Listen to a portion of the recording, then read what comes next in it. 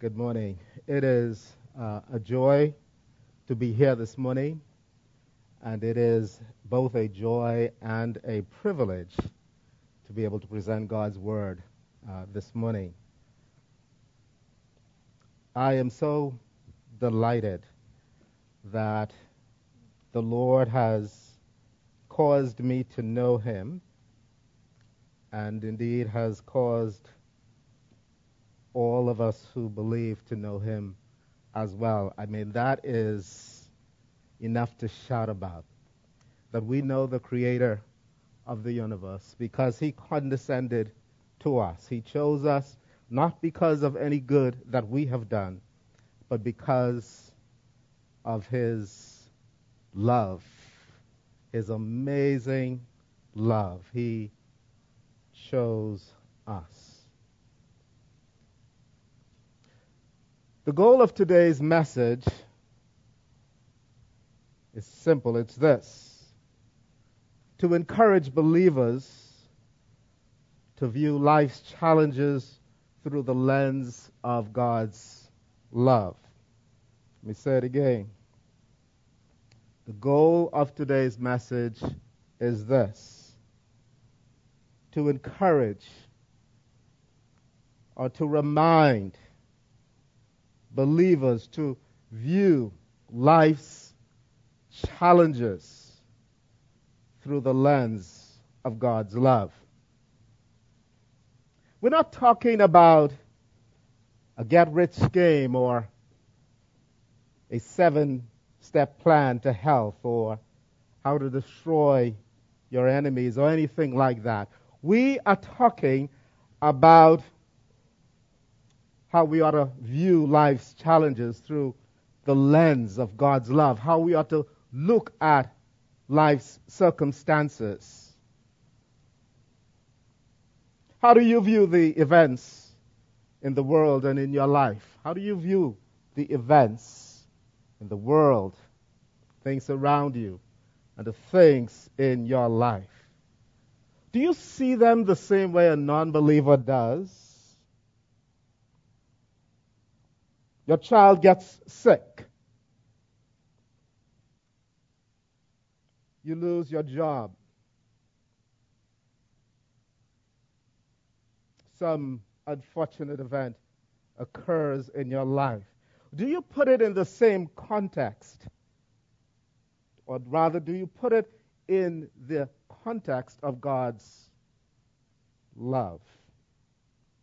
In other words, does your faith inform the things you see? Does it matter? Does your faith matter? Is your faith real? Is there substance to your faith? I'm trying to get you to focus on your worldview, your perspective, because perspective matters. And much of the Scriptures is focused on helping to frame our perspective so that we see things differently. A non-believer looks at something and he sees one thing. A believer looks at the same thing and he ought to see something else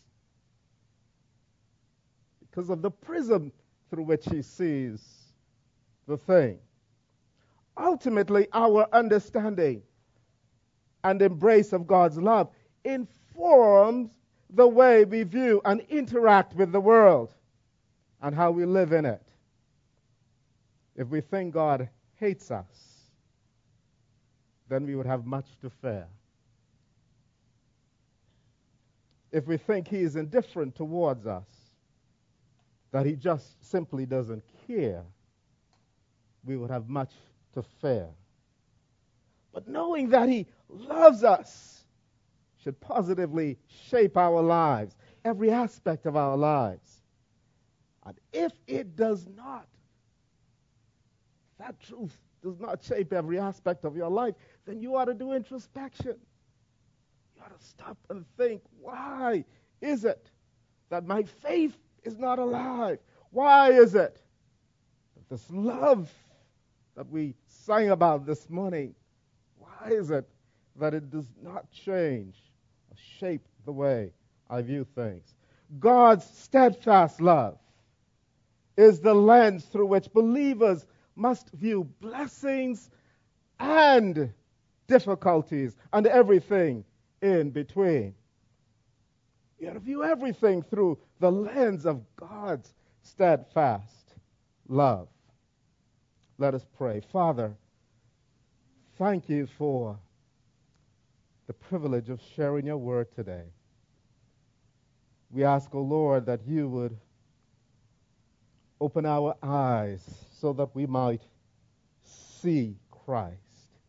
We ask, O Lord, that you would give us understanding. We ask for the help of your Holy Spirit. We pray, O Lord, that we would receive your word today. We pray, O Lord, that where there is need for adjustment, that our hearts will be adjusted. We pray, O Lord, that we will leave this place not the same as we came, but rather, Lord, that our faith will be strengthened in you. And Lord, that those of us who have not to this point looked at our circumstances through the lens of your love, that, Lord, that we will begin to do so. In Jesus' name. And all God's people say, amen. Today we want to share from Psalm 86. And I'm going to ask you to turn to Psalm 86 as I read it. Psalm 86, a prayer of David. Incline your ear, O Lord, and answer me, for I am poor and needy. Preserve my life, for I am godly. Save your servant who trusts in you. You are my God. Verse 3, be gracious to me, O Lord, for to you do I cry all the day. Gladden the soul of your servant, for to you, O Lord, do I lift up my soul. For you, O Lord, are good and forgiving, abounding in steadfast love to all who call upon you. Verse 6, give ear, O Lord, to my prayer. Listen to the plea for grace. In the day of my trouble, I call upon you, for you answer me. There is none like you among the gods, O Lord, nor are there any works like yours. All the nations you have made shall come and worship before you, O Lord, and shall glorify your name. For you are great and do wondrous things. You alone are God. Teach me your way, O Lord, that I may walk in your truth. Unite my heart to fear your name. I give thanks to you, O Lord my God, with my whole heart, and I will glorify your name forever. For great is your steadfast love toward me. You have delivered my soul from the depths of Sheol. O God, insolent men have risen up against me. A band of ruthless men seeks my life, and they do not set you before them. But you, O Lord, are a God merciful and gracious, slow to anger, and abounding in steadfast love and faithfulness. Turn to me and be gracious to me. Give your strength to your servant, and save the son of your maidservant.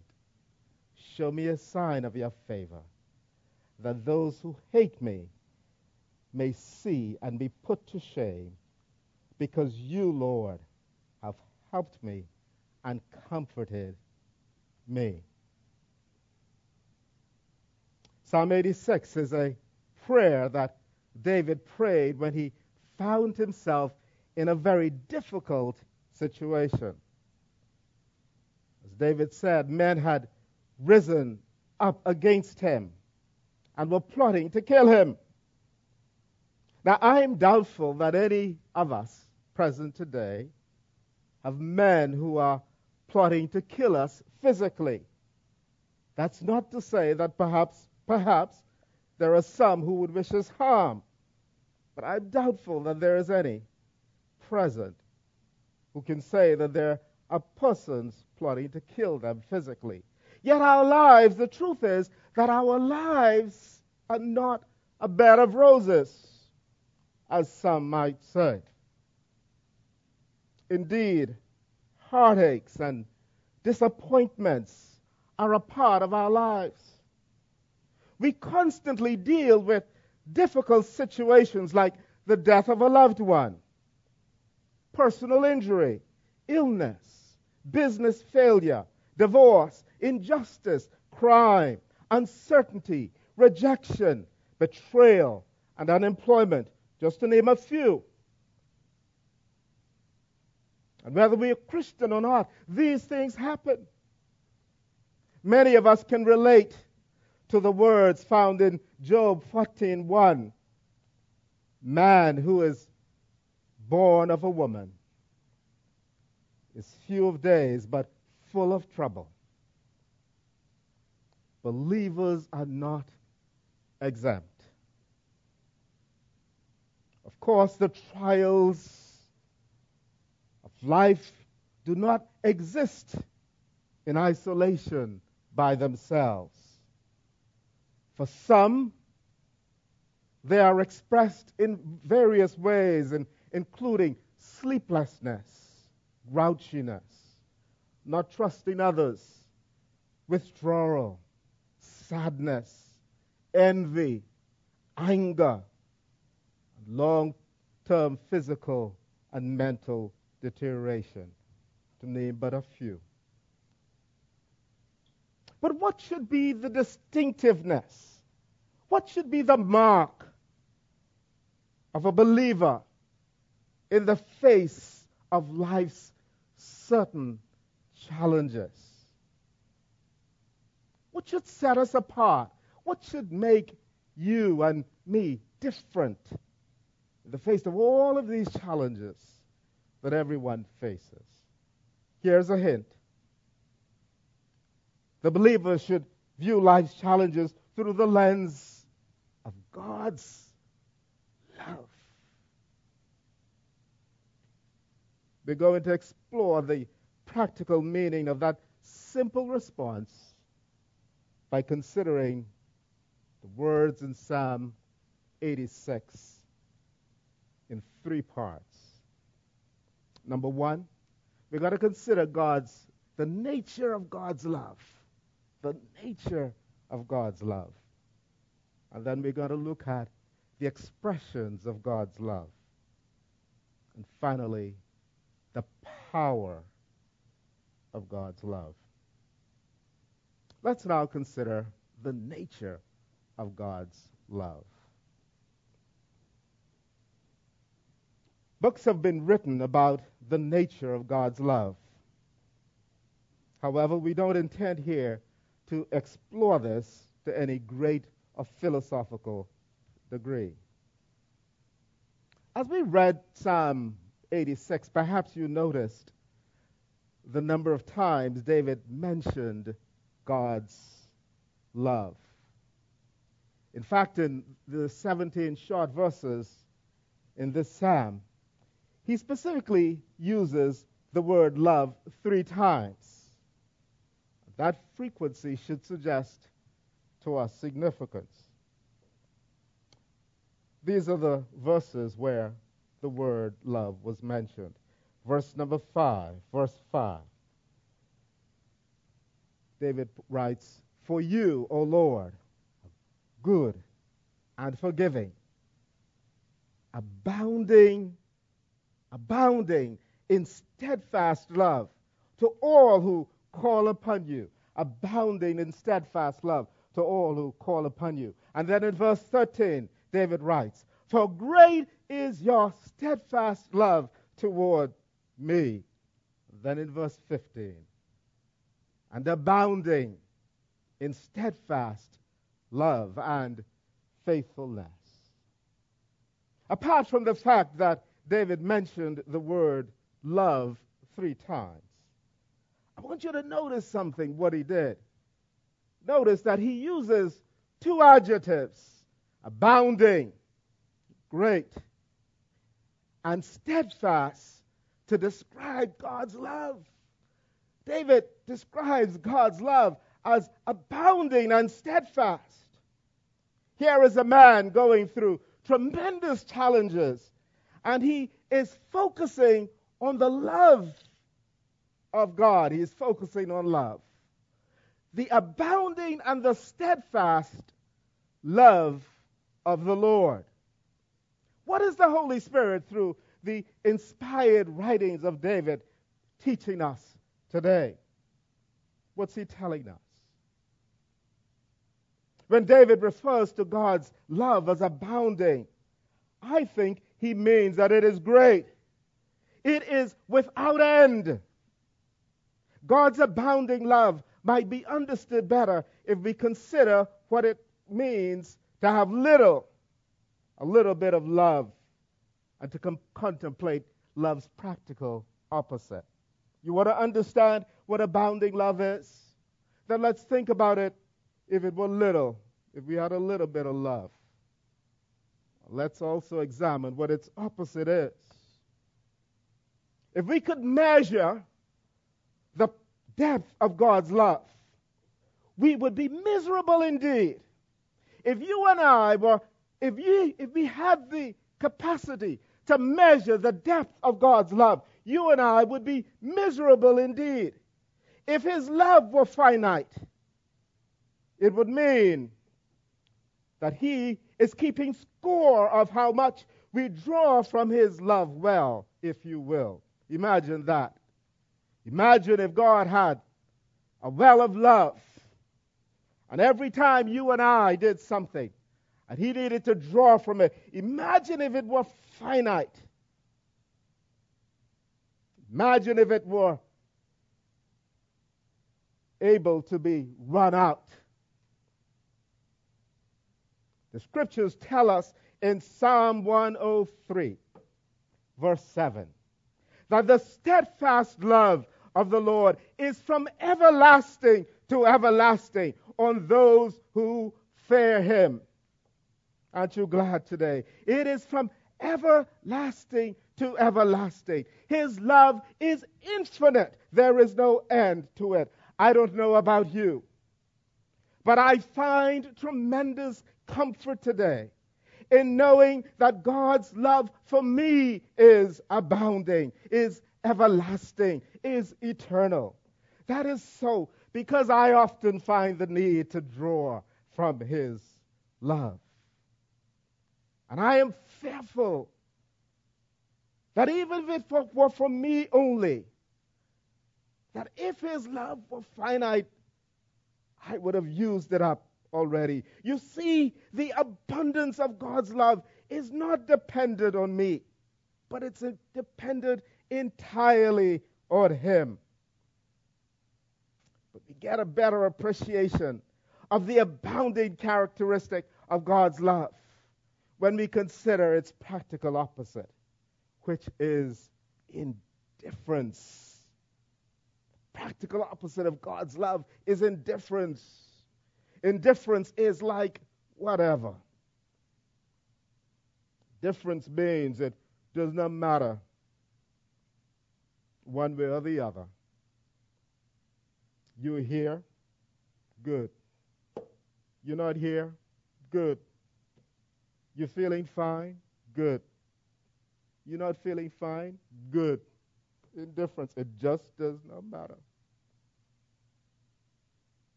But one cannot get indifference out of abounding. God's love is abounding. It can't mean that he is also indifferent. God is not indifferent towards you and me. His love is abounding. Abounding suggests that his love is active. It's not indifferent. God's love propels him to act. He is not a casual observer, unconcerned about our circumstances. He is not indifferent. The second attribute that David highlights But God's love is that it is steadfast. The word steadfast means resolutely, dutifully firm and unwavering. Resolutely or dutifully firm and unwavering. David reminds us that the Lord's love is resolutely firm and it is unwavering. The love that David describes in Psalm 86, David refers to it as an abounding and steadfast love, meaning that it's unwavering. It's firm, it's resolutely firm. In other words, it is unconditional and will not change. God's love for us is not based on anything we do or say. That will not change. In other words, it is not performance-based. God's love for you and me is not performance-based. Aren't you glad today that you don't have to perform for God's love? You don't have to perform for it. It is without condition. God's love is without condition. His steadfast love. Now then, we have a clearer picture of God's abounding and steadfast love, through which you and I can engage the world. We can engage the world through God's abounding and steadfast love. We can engage our circumstances as we consider our circumstances. We now can see it through this amazing love. In a moment, we will consider the power of that love. But before we do, I want us to see from Psalm 86 how God's love is manifested in our lives. So now let's consider point number 2, expressions of God's love.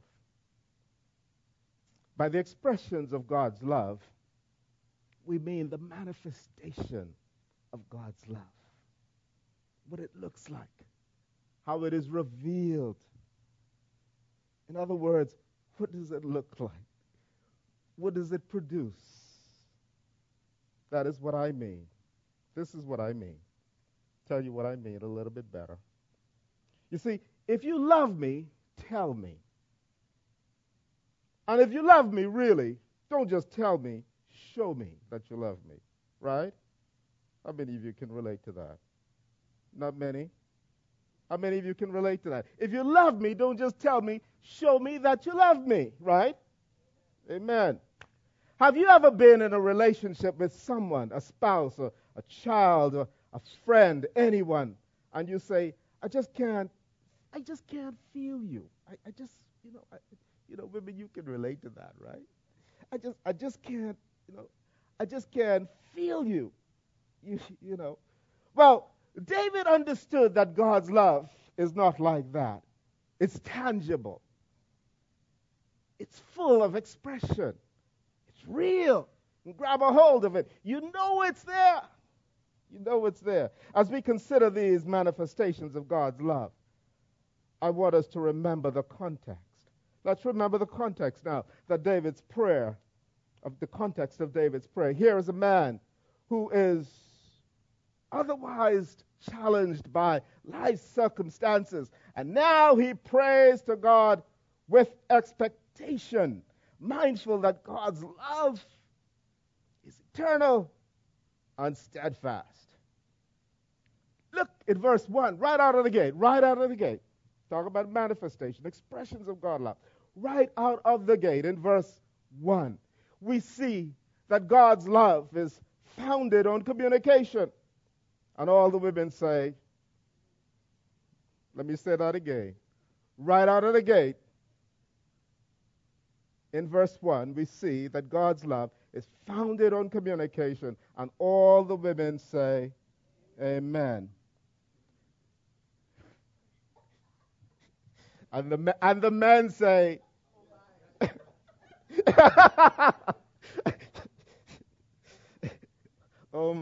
I thought the men were going to say, ouch. But here's what David expects to be heard.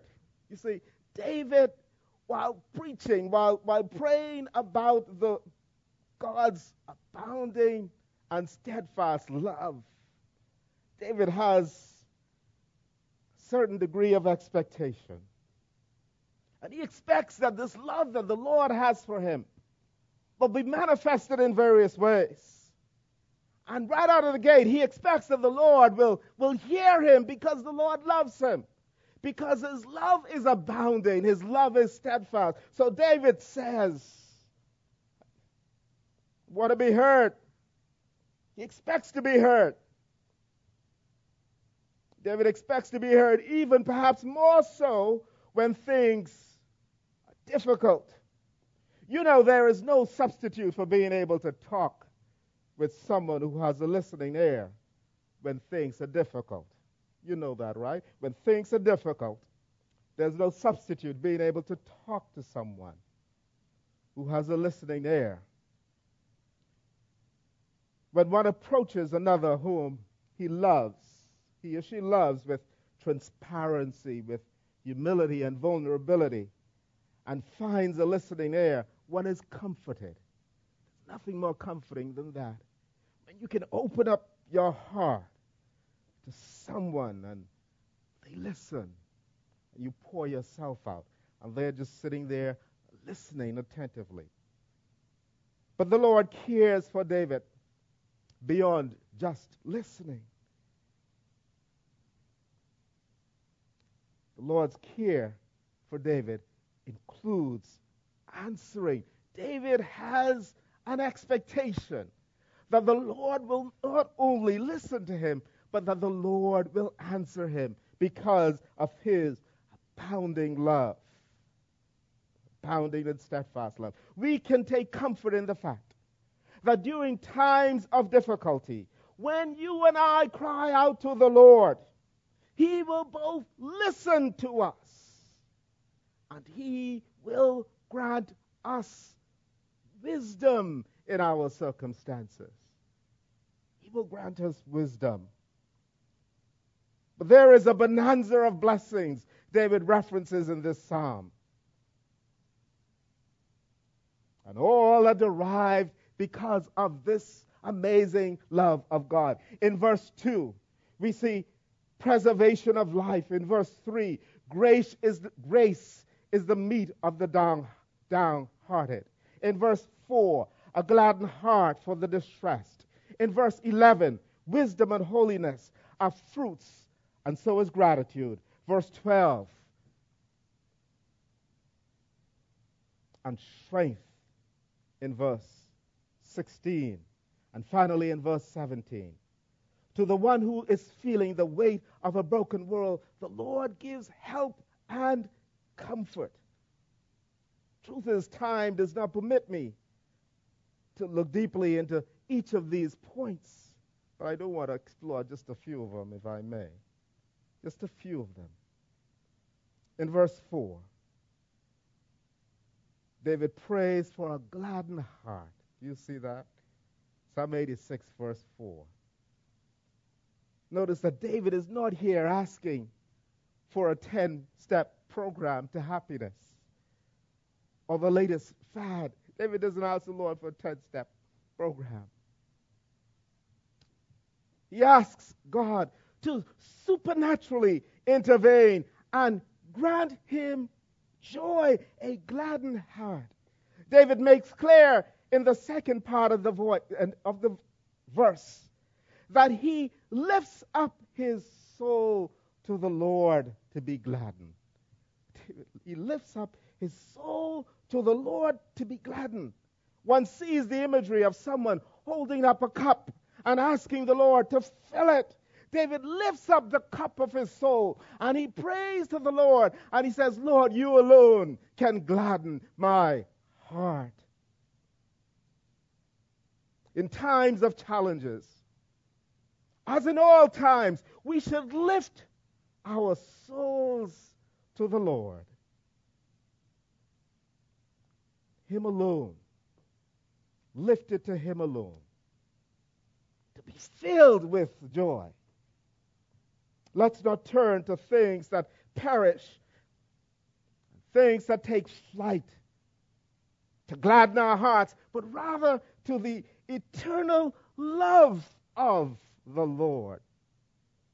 You ought to give me a hallelujah here, something, an amen or something. I'm telling you now that we can lift up the cups of our souls to the Lord to be filled by Him. What treasure we have today. That's why, as we sang today, those beautiful songs about the love of God, our souls were being washed. Our souls were being filled with joy supernaturally. As we were drawing closer to the Lord, He was drawing closer to us. In times of difficulty, we can lift up the cups of our souls to the Lord to be filled by Him. In verse 11 is most instructive. Listen to what it says. David says, "Teach me your way, O Lord, that I may walk in your truth." And then he writes, the second part of this verse, "Unite my heart to fear your name."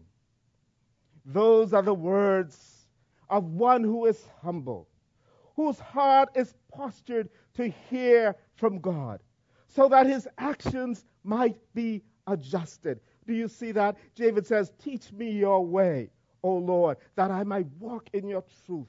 So David here asks the Lord during the time of difficulty that he is in. He said, "Adjust my actions so that I might walk right." David not only prays for his walk to be adjusted, though, and I want you to see this. He prays that his walk be adjusted. But he also asks the Lord to unite his heart to fear his name. David is asking the Lord to realign his heart also.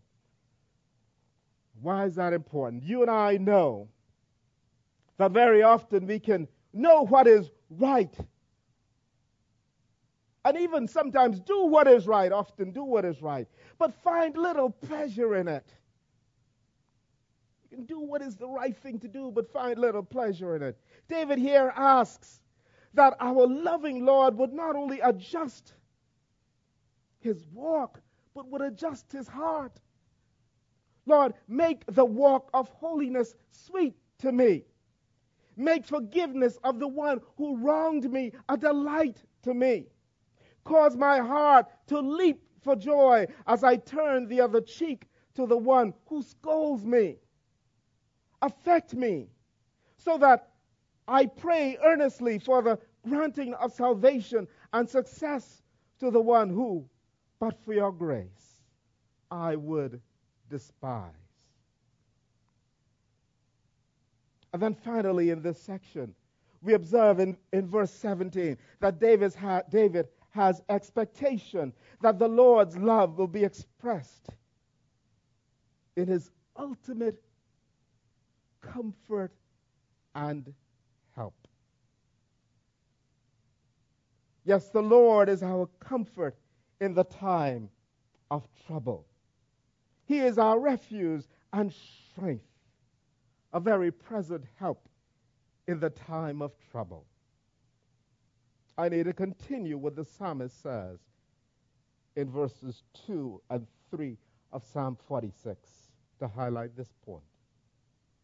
The psalmist goes on to say, "Therefore we will not fear, though the earth gives way, though the mountains be moved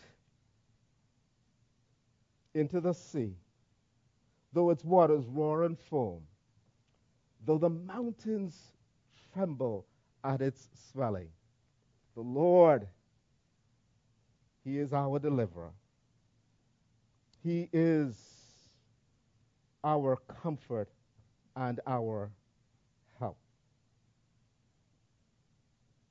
Now we come to a very important element of the Lord's love. Finally, the power of God's love. The power of God's love. Let me tell you something. You know, it's one thing to know the nature of the Lord's love and even the intent of his love. But if he has no power, then his love is of little use in the circumstances of our pain and suffering. I'm saying, you hear what I'm saying? I'm saying, you know, God could have all the good intentions. He could love us. But if he has no power, it's useless. Consider this example. Consider our minor children. They love us dearly as we love them. And no doubt they desire that we do well. However, their love will not translate into good health or overcoming financial distress, for example, because they just don't have the power. They just don't. But David amplifies the fact that one whose love is abounding and steadfast and whose intentions are favorable is uniquely qualified to cause those desirable things to be realized in our lives. Listen to what David writes in verses 8 and 9 of Psalm 86. There is none like you among the gods, David says, O Lord. Nor are there any works like yours. All nations you have made shall come and worship before you and shall glorify your name. There is none like you among the gods, nor are there any works like yours. All nations you have made shall come and worship before you and shall glorify your name. There is none like the God who loves us. There's none like the God who loves you and me today. There is no God as powerful as he. Everything is within the scope of his power. Indeed, he made the nations of the universe, and everyone and everything will be subjected to him. Notice, it's all for his glory. It's all for his glory. It's all for his glory. In the midst of David's trial, he understood that the plans of the Lord could not be thwarted. It made sense, therefore, for him to engage the Lord. David's reasoning went something like this. I'm in trouble. God loves me no matter what. I'll take my concerns to him. I am certain he will hear me, and he will do whatever pleases him. What reasoning. What sound reasoning. I'm a man in trouble. Number one. Number two, God loves me no matter what. Number three, I'll take my concerns to him. Number four, I'm certain he will hear me. And number five, he will do whatever pleases him. He is all powerful. There is none like him. Nor are there any works like yours. With such clarity of and confidence in God's love, believers should be able to rest. You and I should be able to rest. When we see through the prism of God's love and his power, we can take all of our burdens to the Lord and leave them there. When you and I see through the prism of God's love, we can take all of our burdens to the Lord and leave them there. Yes, leave it there. Charles A. Tindley, the son of an African American who was regarded by his society at the time to be a slave, he wrote the song, Leave It There. Having no formal education, history recognizes him as one of the most eloquent preachers and hymnologists of his day. Listen to the words of this popular and timeless song Mr. Tindley wrote in 1906. Listen firstly as he deals with financial challenges. This is what he wrote. If the world from you withhold of its silver and its gold, and you have to get along with meager fare, just remember in this world how he feeds the little birds. Take your burdens to the Lord and leave it there. In the next verse, he addresses sickness. If your body suffers pain and your health you can't regain, and your soul is almost sinking in despair, Jesus knows the pain you feel. He can save and he can heal. Take your burden to the Lord and leave it there. And then should you have enemies, this is what he wrote. When your enemies assail and your heart begins to fail, don't forget that God in heaven answers prayer. He will make a way for you and will lead you safely through. Take your burden to the Lord and leave it there. And then perhaps, because of age, there's physical decline or some other circumstances. And to you, he would commend these words. When your youthful days are gone, and old age is stealing on, and your body bends beneath the weight of care, he will never leave you there. He'll go with you to the end. Take your burden to the Lord and leave it there. Leave it there.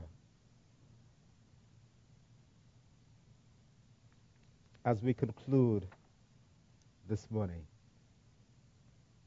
we might sum up the message this way. Because of God's everlasting and steadfast love, we can face every situation, pleasant and unpleasant, with the confidence that God's plans will come to fruition. Allow God's love to inform your responses to life's challenges. But in the end, we can't end without being reminded of the greatest expression of God's love. We were once his enemies and without hope. And he demonstrated his love for us in that while we were sinners, he sent his Son to die for us. And so today we have joy beyond words because he demonstrated unfathomable love for us in sending his Son to die for us. But ask the praise team to come.